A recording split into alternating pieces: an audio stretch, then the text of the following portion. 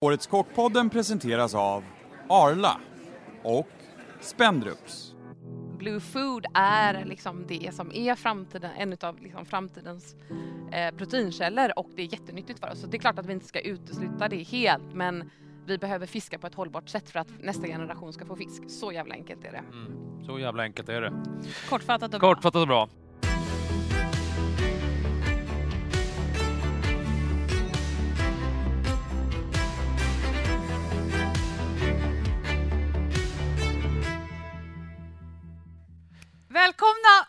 Välkomna hela stora publiken, Ja, framförallt Frida Ronge till årets kockpodden. Tusen tack. Som vi har längtat. Ja, och jag med. Det känns helt fantastiskt roligt att få hänga mer en timme typ. Vi har fått boka det ungefär sedan vi började med den här podden, men det har inte gått liksom. Nej, det var bara att du var tvungen att vara live.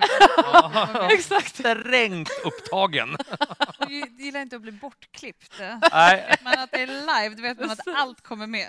Exakt. Ja, välkommen. Tack. Kul. Tack. Idag sitter vi här på Tomorrow's Food Travel. Ja.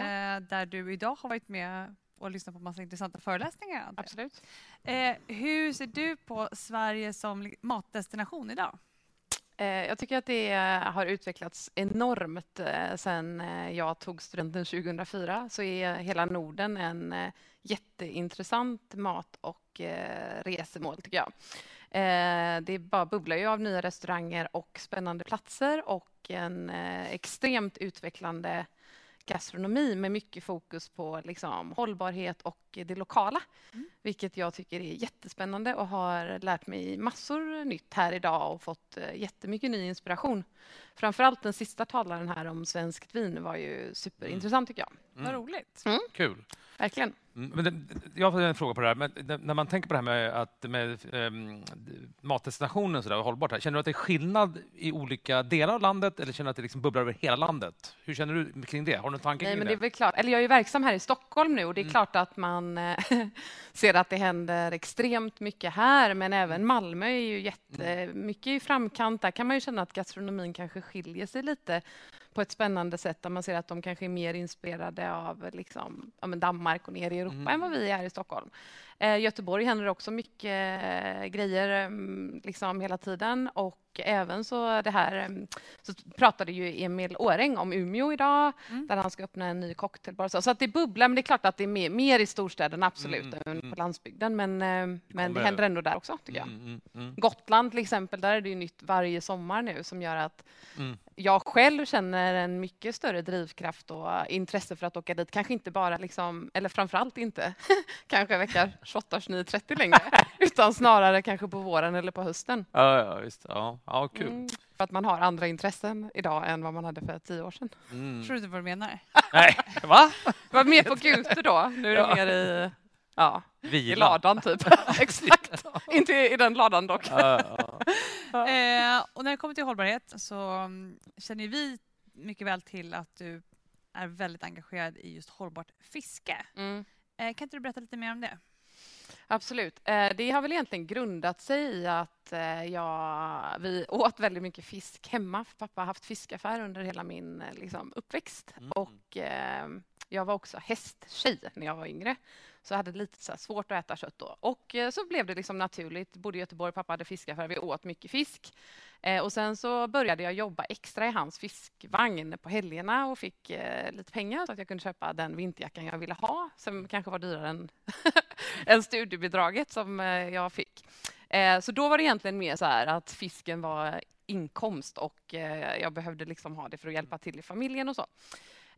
Men sen så tror jag ändå att det grundade sig i ett intresse där jag kände att jag blev liksom duktigare på att förstå det proteinet och variationen och förstå kvalitet på ett sätt. Och sen så har jag fokuserat min gastronomi på liksom nordisk-japanskt och nördat ner mig lite mer i liksom det råa i fisken. Nu jobbar jag mer, alltså på tak och så har vi ju en bredare meny där vi också har såklart tillagade rätter, men mina restaurangkoncept som jag har gjort har ju varit främst fokuserade på liksom rå fisk. Och det var väl egentligen när jag blev rekryterad till råkultur här, som var en liten sushi-restaurang som öppnade under Esperanto, som hade en stjärna Michelin, Messiaen. som jag var så här, ska jag ta det här jobbet så ska vi sätta en rätt på menyn som heter med sushi från Nordatlanten, för att nu måste vi börja tänka mer lokalt. Och då funkade det och det blev jättepopulärt. Det var lite dyrare vet jag, för att det var svårare att få tag i vissa liksom, fiskar, eller det var dyrare att köpa vissa typer av fisk än det frusna, färdigskivade, vakuumförpackade som kom från Asien, vilket också är helt sjukt, men så var det.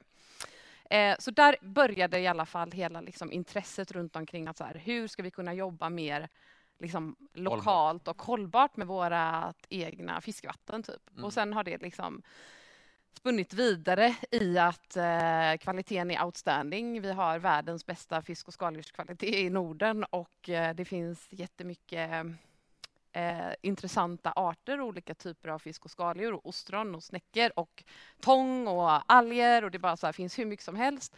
Men när jag skulle öppna tak i mars 2017 så kände jag ju en ganska stor så här prestationsångest i vad är rätt liksom. Man har känt att köpa och använda vilket typ av protein är hållbart liksom. Vad betyder hållbarhet och så här mycket sådana frågeställningar som man kanske får fundera efter eller på, när man sitter på en sån här konferens också, för att det är ett ganska brett liksom ord. Och då i alla fall så kände jag mig väldigt förvirrad för att jag kanske är väldigt inspirerad av vissa typer av kockar, hur de lagar mat, och man känner att man liksom man har sett upp till, haft mentorer och så vidare, men då har det kanske mer varit i ett sätt där den kocken lagar väldigt god mat och har en intressant presentation på sin tallrik där man är så här, det här var så vackert och svingott. Men jag började känna så här, det kommer vara så mycket gäster tror jag uppe på vår restaurang liksom, för att jag visste liksom det, att det här kommer vara en attraktiv plats med tanke på läget och allt. Så jag ville känna mig safe med de råvarorna som var ifrån havet på menyn, som någon annan, en forskare, en certifiering hade godkänt. Det här är OK liksom, så att man fick hjälp med det beslutet liksom. För att det är ganska så här, att vara kock idag, då ska du kunna ha svar på alla frågor. Var maten kommer ifrån, hur den är odlad, hur den är fiskad, var den är skjuten, vad bonden heter. Alltså, det är kanske inte det vi är bäst på egentligen. Vi är bäst på kanske jag är skitbra på det. Liksom, tillagning och smak och så här. Men det är klart att det blir en utveckling på oss som liksom restaurangaktörer och kockar att engagera oss mer i den frågan. Men jag tyckte att det var en stor fråga för en sån stor enhet. Men Otroligt stor enhet. Och hur kom det till med det här med att du är ambassadör för MSC-märkning? Ja, precis. Så jag ringde egentligen, det var så enkelt att jag ringde upp till MSC som har sitt huvudkontor för liksom hela den baltiska regionen här i Stockholm. Så sa jag bara så här, hej, jag heter Frida Ronge och jag jobbar i en restaurangkedja som heter Nordic Choice och vi är MSC-certifierade. Hela kedjan var det då, detta var innan pandemin.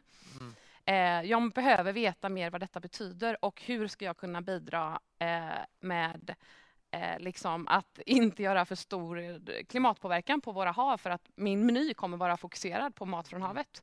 Och jag känner mig jätteosäker och asstressad över det här. Hjälp mig. Jag kan inte tänka mig dig stressad.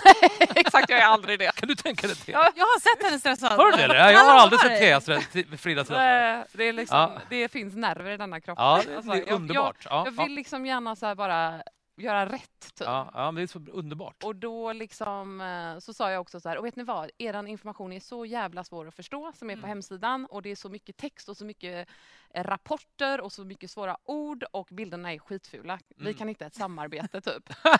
Så jag bara, och då, vad gör vi? Ja, exakt vad gör vi? Och då så var de så här, herregud, det här är som ett stjärnfall för oss. Vi behöver ju också någon som kan kommunicera vad vi gör. För vi behöver ju göra detta tillsammans. Vi som köper råvaror, oavsett om det är liksom restaurang, att man har restaurang eller offentlig sektor eller privatperson. Alla vi har ju ansvar för att försöka liksom bidra lite till att det blir bättre. Verkligen. Så då startade vi ett ambassadörskap då. Hur ser det ut? Kortfattat. Liksom. Ja, nej, men det är jobbar ni löpande? Liksom? Ja, exakt. Men jag har liksom inget betalt kontrakt med dem. Att så här många uppdrag ska du göra för oss. Utan det är egentligen så att ifall de ska ha en kampanj om en råvara till exempel som de vill lyfta. Så behöver de ha hjälp med en fotografering och ta fram ett recept. Då hjälper jag till med det. Samtidigt som att jag är engagerad i olika typer av mässor. Men det är på eget initiativ eller konferenser. där jag känner att jag har fått liksom, äran att möta forskare och personer kanske som jag inte annars liksom hade fått tillgång till. Så vissa så här uppdrag som är konkreta, du ska skriva ett recept, du ska göra den här fotograferingen, det blir som ett jobb liksom. Men allt som jag har delat liksom, typ i sociala medier med att lyfta frågan med MSC-certifierad fisk och så, är ju på helt eget initiativ. För att det är så utvecklande för dig som kock också. Absolut, och det är liksom, det har ju varit väldigt mycket också oro runt omkring det här med certifieringar, framförallt efter den här dokumentären som kom ut på Netflix, exakt. Och jag blev jättestressad också för att jag är ju fortfarande så här, jag är ju ingen forskare. Nej. Jag jobbar inte med de här frågorna som har med kvotering av fiskhandel globalt. Utan jag försöker ju hitta ett samarbete med någon som försöker göra rätt för våra hav. Liksom.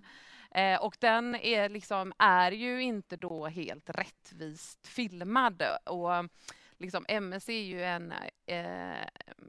en internationell icke-vinstdrivande organisation som jobbar med den här frågan. Och det där är dokumentären är ju filmad av en aktivist. Liksom. Det är klart att MSC som blev tillfrågade i London att ställa upp på intervjuer skulle ha gjort det för att det hade varit lättare för oss att förstå svaren och varför de inte gjorde det. Nu valde de att inte göra det. De gjorde inte det, nej. Nej, och det kan ju inte, liksom, det kan inte jag stå för. Eller så. Jag tycker bara att det var idiotiskt att man inte svarade på frågorna runt omkring det. Men det som är positivt med den där dokumentären är ju att frågan har lyfts. Verkligen. Och att man är så här, vad är det här? Alla känner det, exakt.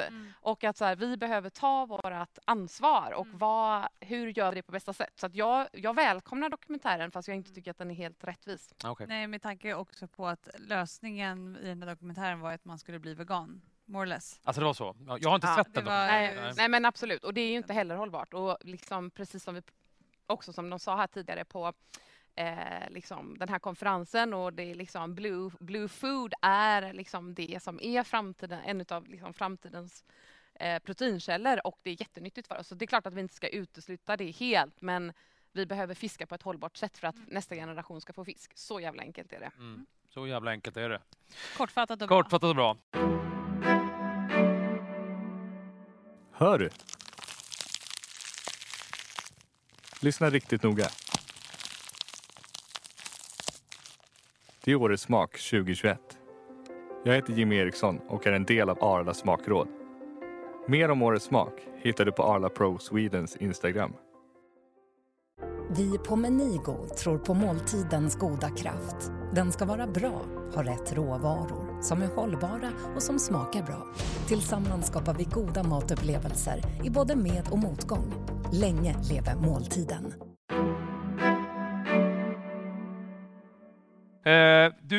Du har ju öppnat vrå här nu tak. Jag säger tak har öppnat öppnade 2017 i Stockholm och nu ska du öppna i Oslo.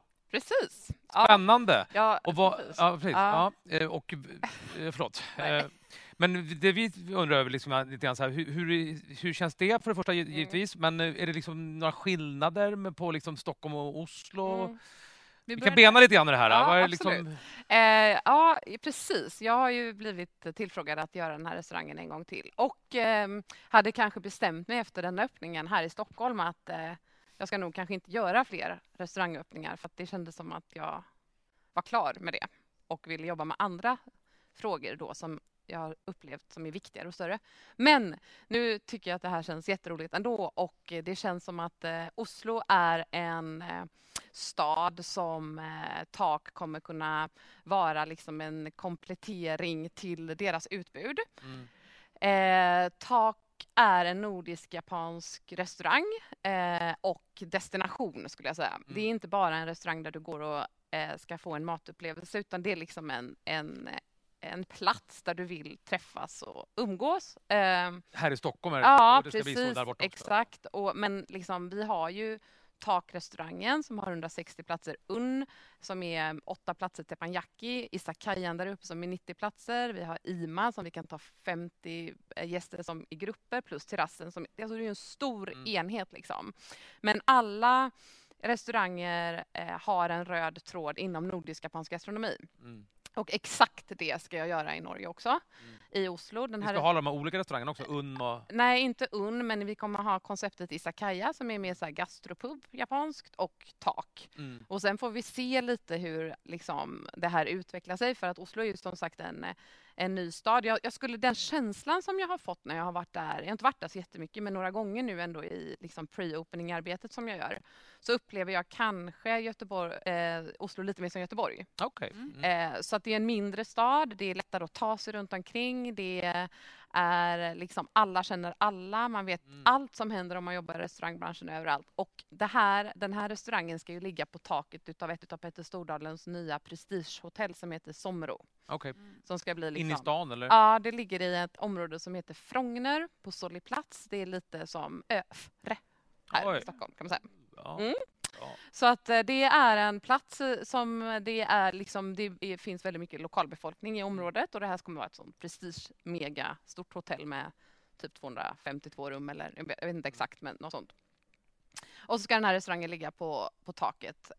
Och det som känns, anledningen också till att jag kände så här, men det här kanske inte blir lika jobbigt som taken då, är ju att konceptet är klart. Vi vet vad vi ska göra. Detta är ramarna. Vi har liksom 500 recept i vår receptbank. Allting kommer vara nytt, liksom, som vi har gjort här, kommer vara nytt där. Och Petter Stordalen och ledningsgruppen och styrelsen och fastighetsägare har valt att vi ska göra detta. Så att jag känner mig mycket mer trygg också i att så här, de har ju sett ett resultat, exakt, liksom. De har sett ett resultat både ekonomiskt, hållbarhetsmässigt och liksom på sista raden. Att det här är en bra liksom, affär och en populär restaurang som drar trafik även till de andra hotellerna. Men ja, jag kommer också såklart jobba mer med den lokala marknaden i Norge. Och Oslo till exempel, så har de ju höjt lite så här på ögonbrynen när jag kommit dit och säger att jag kommer sätta brunost och törrfisk på menyn. Det har liksom varit lite så här kylig stämning på kontoret. Brunost och... Brunost och törrfisk. Och då har det har nästan blivit liksom lite så här att jag känner nästan att det har blivit dålig stämning när jag pratar om detta. Så att det provocerar enormt alltså. Härligt, underbart. Exakt. Och då tänker jag så här, det här är precis det vi ska göra. Ja. För att det är detta som folk kommer vilja komma dit och testa. Vi väcker ett intresse. Torrfisk är liksom en uråldrig tradition av torkad skrej. Som görs liksom en gång om året. Det finns liksom i hela Nordnorge så finns det gårdar som torkar fisk på detta sättet. Men allt, alltså typ 99% exporteras till Italien där det är bacalao typ. Jag åt igår kväll. Och det är liksom, och jag bara så här, jag har inte fattat typ det när jag har varit själv i Italien, att jag bara, det här är Lofotenfisken liksom. Men det är så det är. Och så när jag har varit där på studieresa så jag bara, men ska vi äta något liksom traditionellt norskt med det här? Visa mig en norsk traditionell. Då finns liksom inte det, för att det har bara varit export. Det här tycker jag är intressant och vill grotta i så här. Okej, det görs ungefär på samma sätt som bonito som man gör misosoppa på, eller det är så här torkad rökt fisk. Det är inte som lutfisk, nej. Nej, men det som är med torrfisken då är ju att den hänger ju på så här torrkälls liksom ute ifrån typ maj till september och torkar helt naturligt, inga konserveringsmedel eller någonting och inget salt, utan det finns olika sorter, men just torrfisken är bara torkad skrej. Så min idé är då att använda detta istället för bonito som är en importerad fisk från Asien. Men då är ju inte den här rökt, men då tänker jag då kan man ju röka algerna som man plockar upp i Norge också till exempel. Så min modifiering på det norska tak, liksom Oslo, kommer ju vara att jag gör en råvaru-research där jag ska försöka tolka liksom norska traditionella råvaror och metoder som de har gjort in i menyn fast på ett fräscht sätt. Till exempel göra någon glass på brunost med miso och ljus och kolasås kanske. Spännande. Du låter väldigt inspirerad. Ja, verkligen. Men hur känns det snabbt bara, hur känns norska mat? Är det någon skillnad på liksom restaurangscenen? Men bara att komma till en ny stad. Stockholm, du känner så många i restaurangbranschen. Hur är det att komma till Norge? Ja, jo men... Finns det någon Stefan Ekengren där liksom? Nej men alltså gud, jag känner mig också så här, jag har så extremt dålig koll på restauranger för att jag har inte ätit så mycket själv i Oslo än. Men jag var faktiskt med i norska Årets kock. Hur hamnade du där? Och satt i final, som domare då, eller som, i jury för Årets unga kock. Och sen så var jag kom fram, eller vad heter det? Jag satt som studioman i studion och intervjuade alla som var med på Årets kock i Norge. Och Årets kock i Norge är ju uttagningen till Bocuse d'Or. Så att det är ett helt annat upplägg, vilket var superintressant att se hur de jobbar. Liksom. Årets unga kock var först en liten tävling då, där jag satt som jury och fick se deras bidrag. Och sen så var liksom Årets kock-finalen då på eftermiddagen.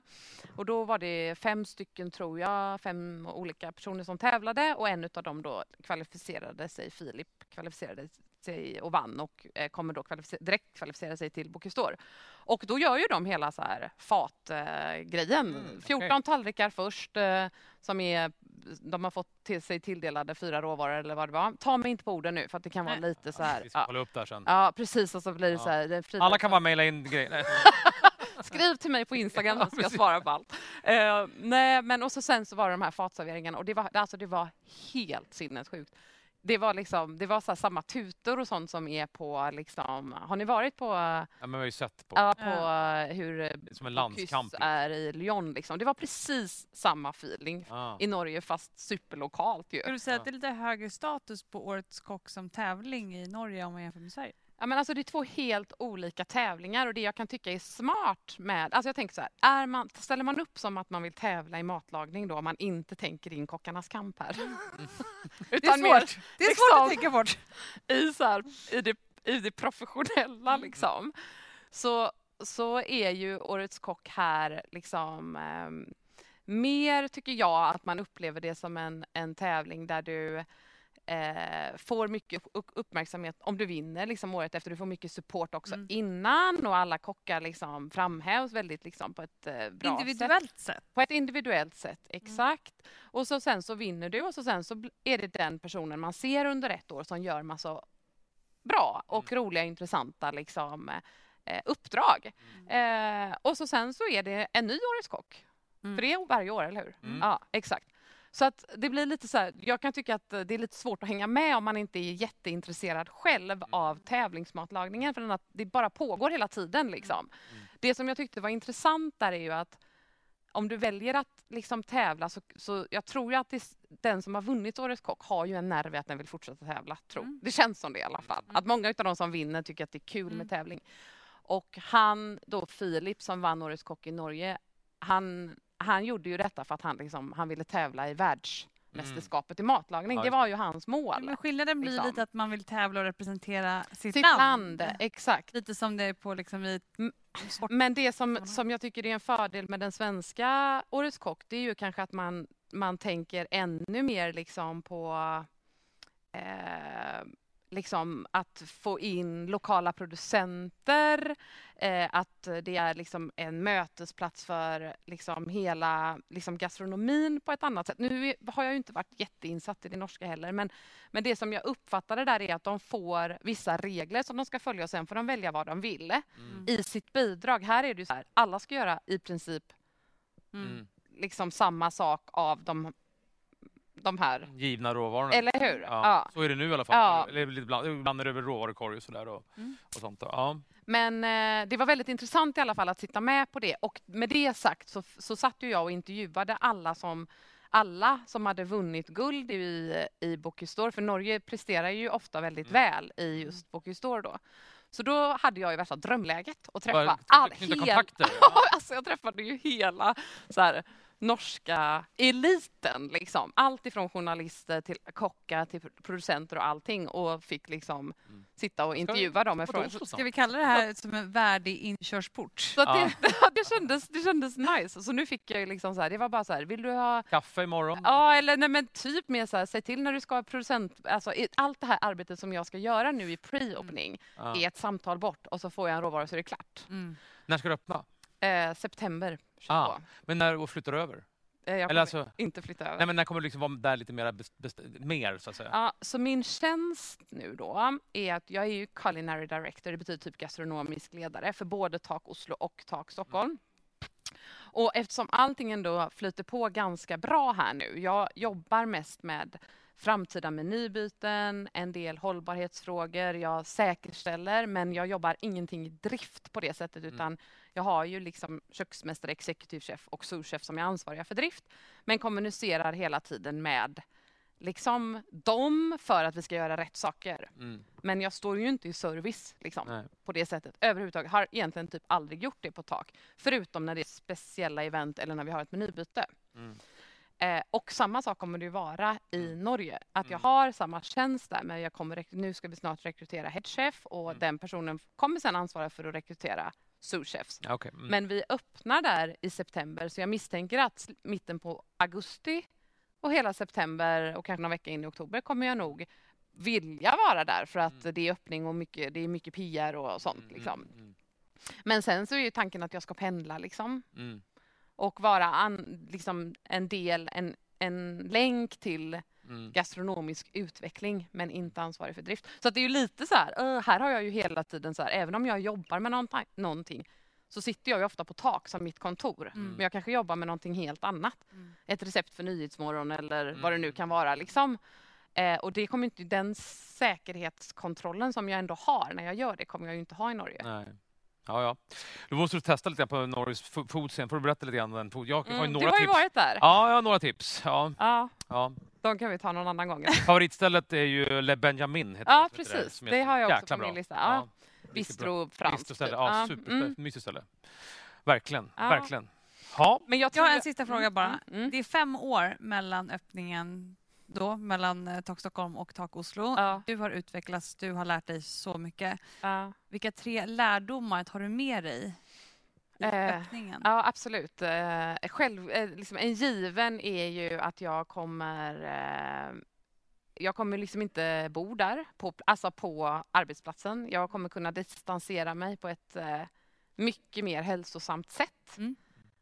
Och vara extremt mycket tydligare på vem som är ansvarig för vad. Ja.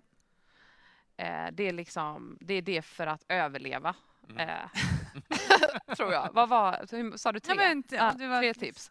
3 lärdomar. Ja, lärdomar. Ja, men det är liksom det i alla fall. Hela den grejen är den som sitter Känns viktig. som känns jobbigast som jag gick igenom här. Liksom. Plus att så här, alla de, kanske typ att jag ska välja mina fighter lite mer också.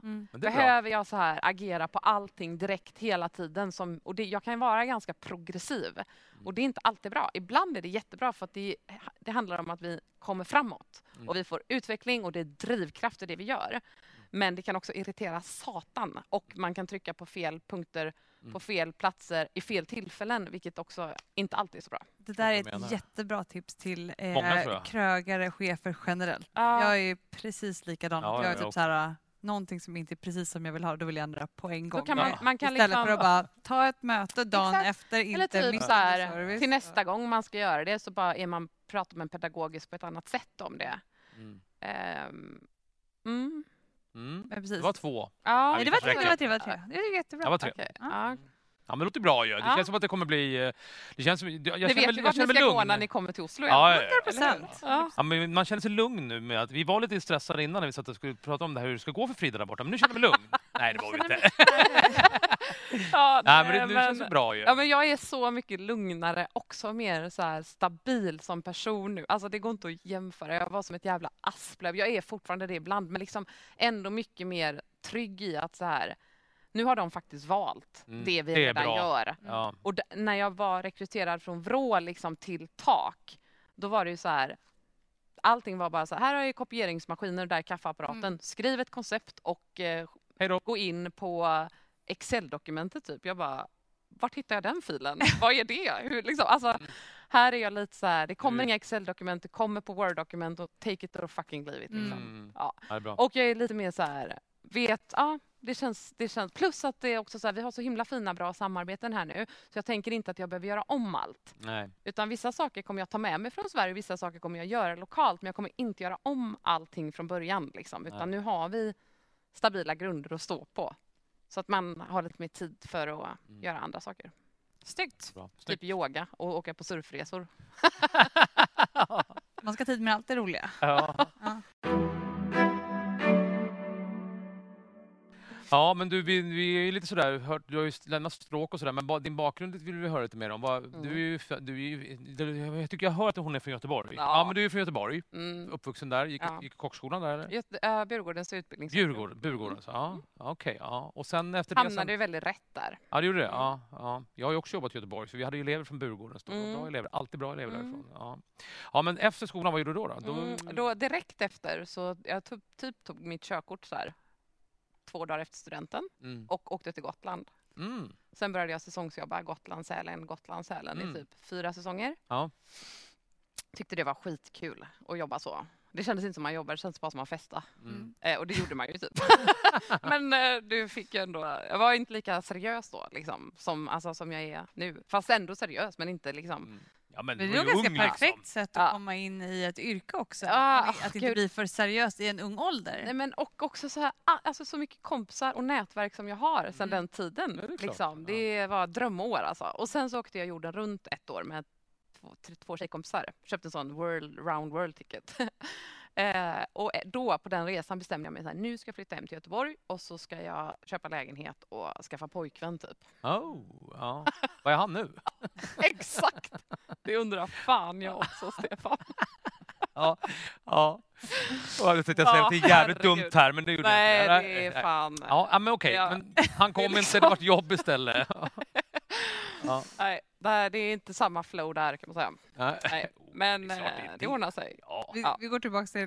vi går tillbaka till karriären nu. Och det gjorde jag ju då inte. Alltså stannade kvar i Göteborg. Utan du gjorde inte det då? Nej, jag var där i typ 3 månader. Och sen så ringde Sajan från Esperanto och berättade att de skulle öppna råkultur.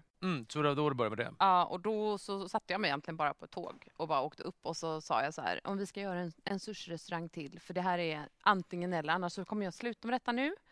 Alltså jag jobbar med sushi för jag tyckte det var så... Du hade jobbat med sushi innan? Ja, då hade jag gjort uppe, jag lärde mig faktiskt på Sälens högfjällshotell. Det var där jag liksom började så här. Och då började jag ju tänka så här, varför gör vi allt fel? Varför har vi all fisk frusen, färdigförpackad i de här skuren? Jag förstår inte liksom den här grejen, det är helt sjukt. Och så fick jag då, ung då, tjej, jag var ju liksom... hur gammal var jag? 20 typ, 21 eller någonting. Och så här, gå till köksmästaren och bara så här, varför använder vi inte piggvar eller hälleflundra och allting som ni har där nere? Alltså jag blev så ifrågasatt hela tiden av att liksom förändra typ. Så då var jag väldigt tydlig mot Sajan i alla fall och sa det att om jag ska ta det här jobbet så vill jag att vi ska förändra sushin i Sverige. Och då med att jobba mer lokalt men också gå ifrån det här superautentiska som var då, fast på ganska dåliga råvaror. Nu finns det ju fantastiska superautentiska drömmiga restauranger.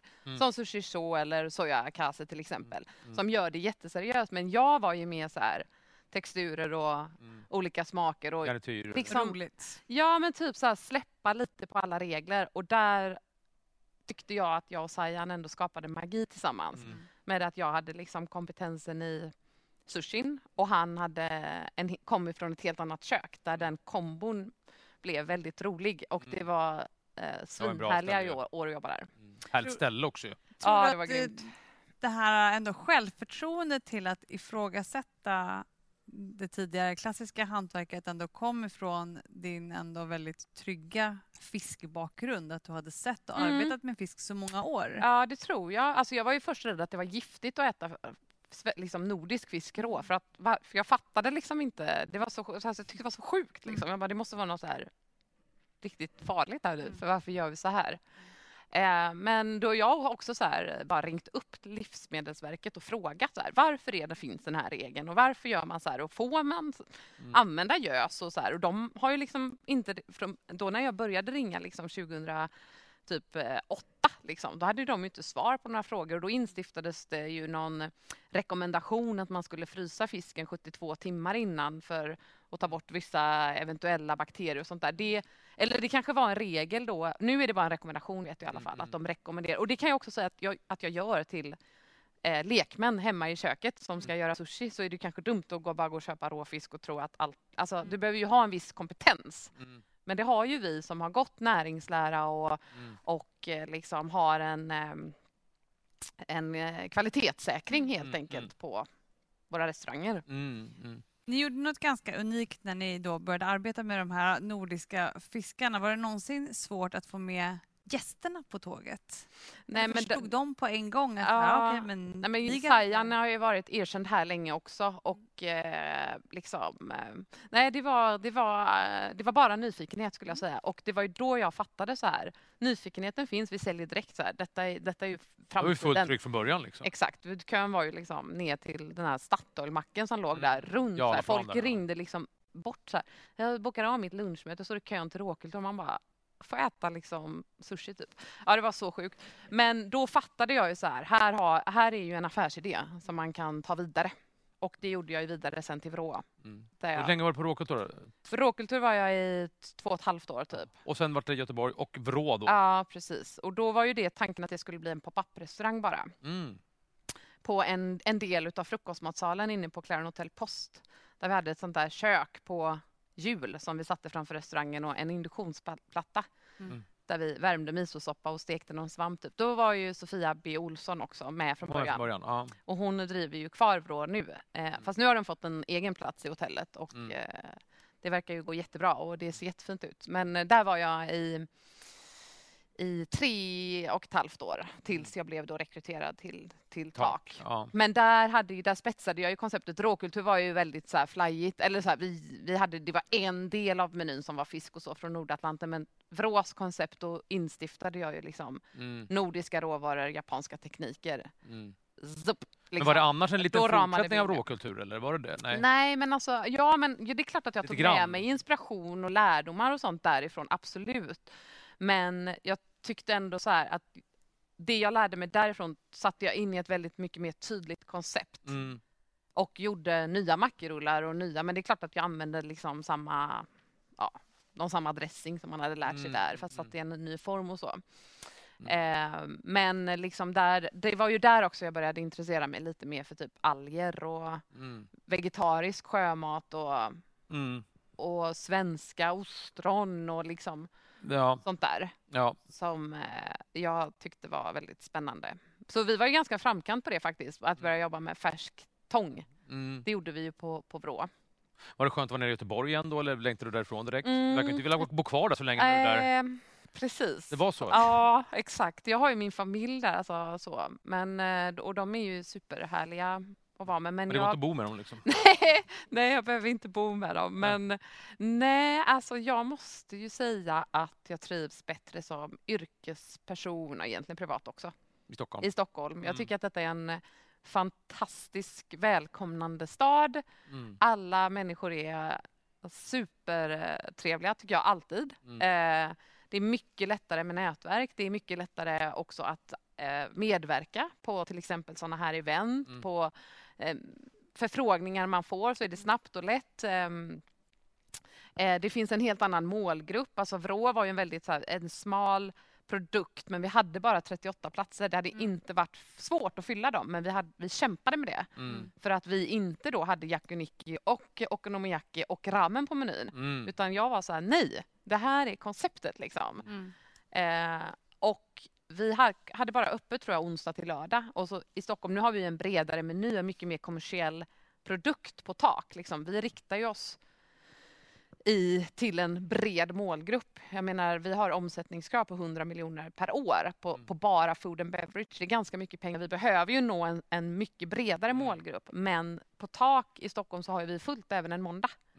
Och de utmaningarna tror jag fortfarande man kämpar lite med i mindre städer. Absolut. Där jag tror att Göteborg fortfarande inkluderas. Jag ska inte säga för mycket för att jag har inte gått ut och ätit där på måndagar. Nej. Många det tror jag år, stämmer. Men det känns ändå rimligt. Ja, jag tror det stämmer. Så liksom, det tycker jag har varit roligare. För här är det så här, här finns det någon som tycker det här är liksom... jämnt liksom. Ja, spännande och kul. Och man kan sätta något som inte är jättekommersiellt också på menyn. Och alla alltså det känns som att man är väldigt öppen här. Och också att såklart att det är mer internationella gäster. Och tror jag ett generellt ökat matintresse. Alltså, säg vad man säger vill om alla dessa 1000 matlagningsprogram och så mycket liksom, tidningar och böcker som släpps ändå på området. Det ökar ju även folks intresse. 100%. Så att istället för att man kanske tidigare var liksom i valet och kvalet att sätta upp en råvara för att den kändes för kanske spetsig eller för knepig, så är det nu snarare att folk väljer det för att de vill testa det. Exakt, och det är ju helt fantastiskt tycker jag att se den utvecklingen hos våra gäster. De hjälper ju oss att jobba proaktivt med nya råvaror och ingredienser och så, och välkomna det. För att alltså en sak som jag tycker är jättestor skillnad liksom på restaurang idag, det är ju också så här, jag vill ju komma in på en restaurang och känna så här att när jag går till dig så vill jag ju känna så här, Stefan har redan tagit ansvaret för vilka råvaror som är på menyn. Jag ska bara komma hit, kunna köpa vad jag vill på menyn, äta det och må bra och inte ha någon ångest när jag går därifrån. Nej. Det tycker jag är ett DNA i liksom restaurangbranschen idag. Och så är det ju inte på alla ställen. Nej. Och de restaurangerna tycker jag är jobbiga att gå till. Även om det handlar inte om smak eller presentation. För det kan vara så här extremt spetsigt. Men jag tycker att vi behöver tänka på det. Sen vägrar du komma till mig om inte jag jobbar. Ja, det gör jag. Du bokar bord häromdagen. Jobbar du? Nej, jag jobbar inte. Då kommer jag inte. Okej. Nej, jag är lite kräsen med Det sådana är saker. rimligt, ja. Har du ett sådär, har du något sådär litet tillfälle? Har du något tillfälle? Jag vill kunna hänga lite samtidigt. Ja, det är så mysigt. Jag älskar det. Ja. Jag skulle ju inte vilja att du kom till Takheller om inte jag var där. Nej. Jag skulle ju inte det. Nej. Man vill ju vara där när ens kompisar kommer. Ja, liksom. så är det. Det är därför man alltid ska bo i samma hus och driva restaurang. Ja, exakt. men måste du ner varje gång liksom? Jag har lite längre. Ja. 16 sekunder. Ja. Men har du något tillfälle i livet, vi brukar fråga det här, har du något så här mattillfälle eller, det behöver inte vara restaurangbesök, kan det vara, eller att du åt hos någon eller något så här som förändrar liksom ditt liv liksom nästan, eller matliv eller liv eller något sånt där. Har du något sånt som du kan nämna, sånt tillfälle? Det kan vara fler eller ett av flera liksom. Har du något sånt tillfälle du kan delge oss om? Det är så stor fråga ju. Det kan, som sagt, det kan vara någonting du ätit hemma eller på restaurang eller typ en doft nästan. Nästa fråga.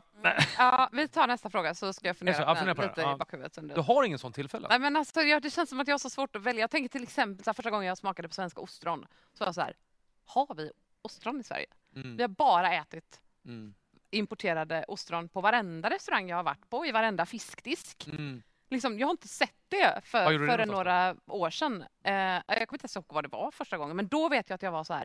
Det är en helt annan smak. Det är mycket mer de här Osteria Edulis-ostrarna som är platta. De är mycket, mycket mer mineraliska på ett sätt. Då är det ju så här, vi då som kockar, där har ju vi liksom en kompetens i att så här, kunna arbeta med hur ska vi med ett sånt ostron som har mycket mer mineralisk smak göra det liksom gott tillsammans med en kryddsättning.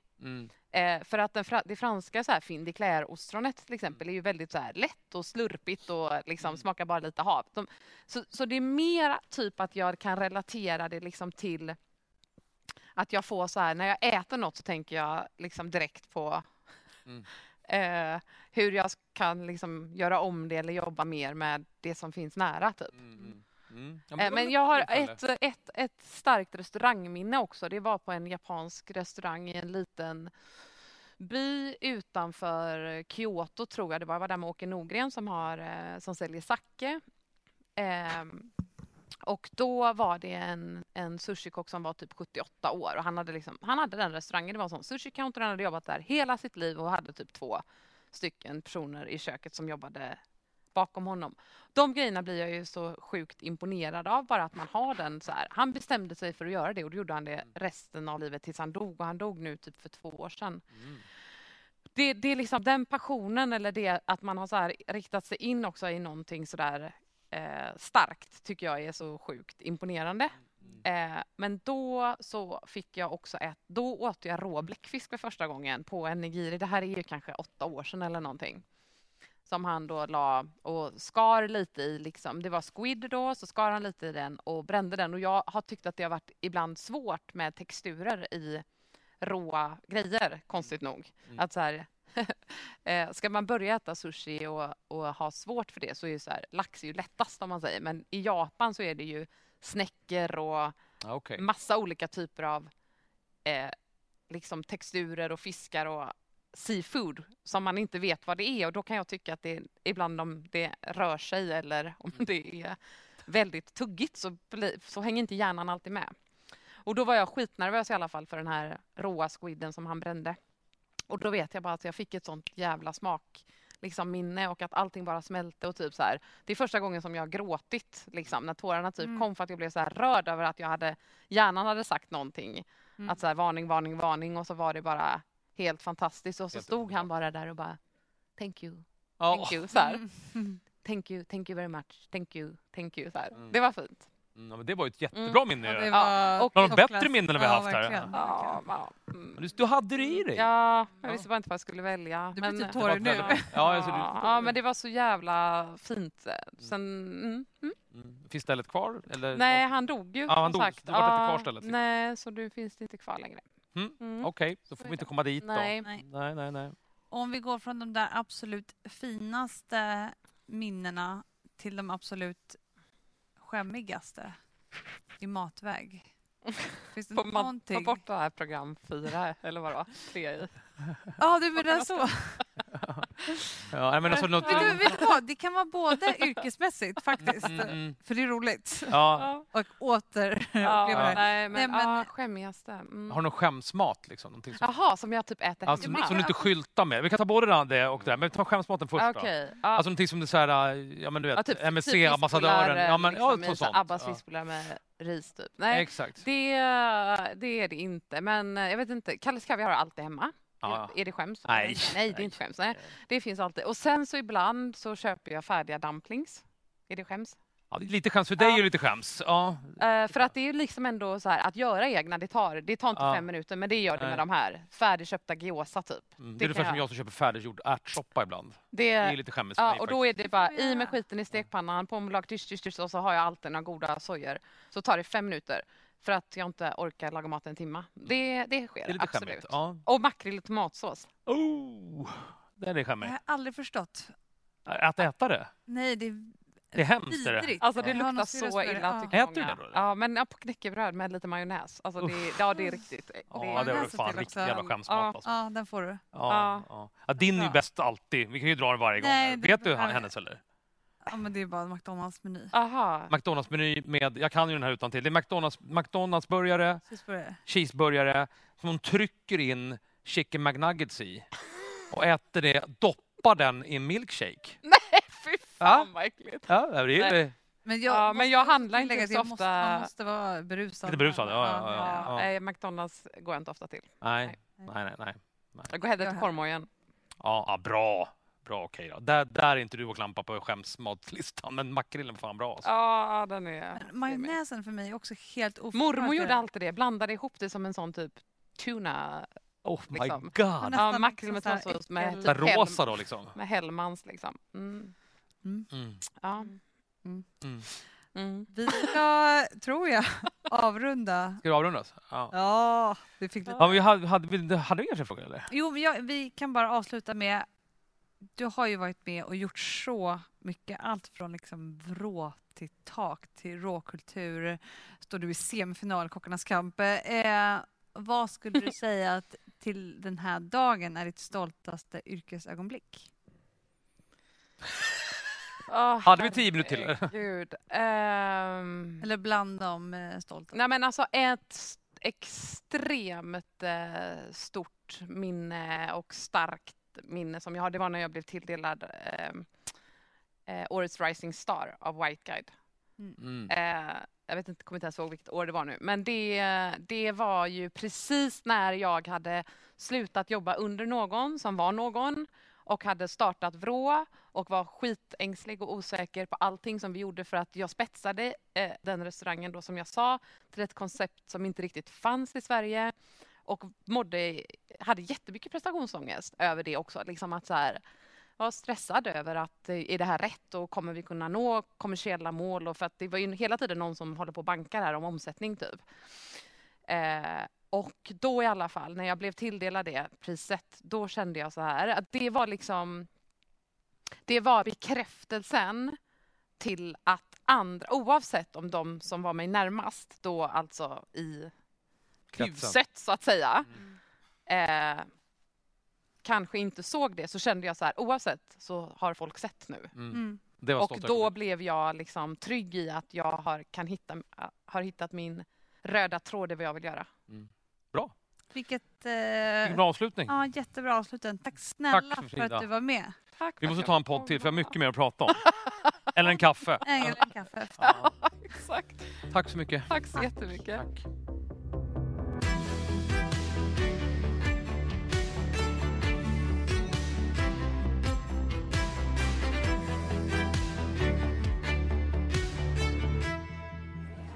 Årets Kockpodden presenterades av Arla och Spendrups.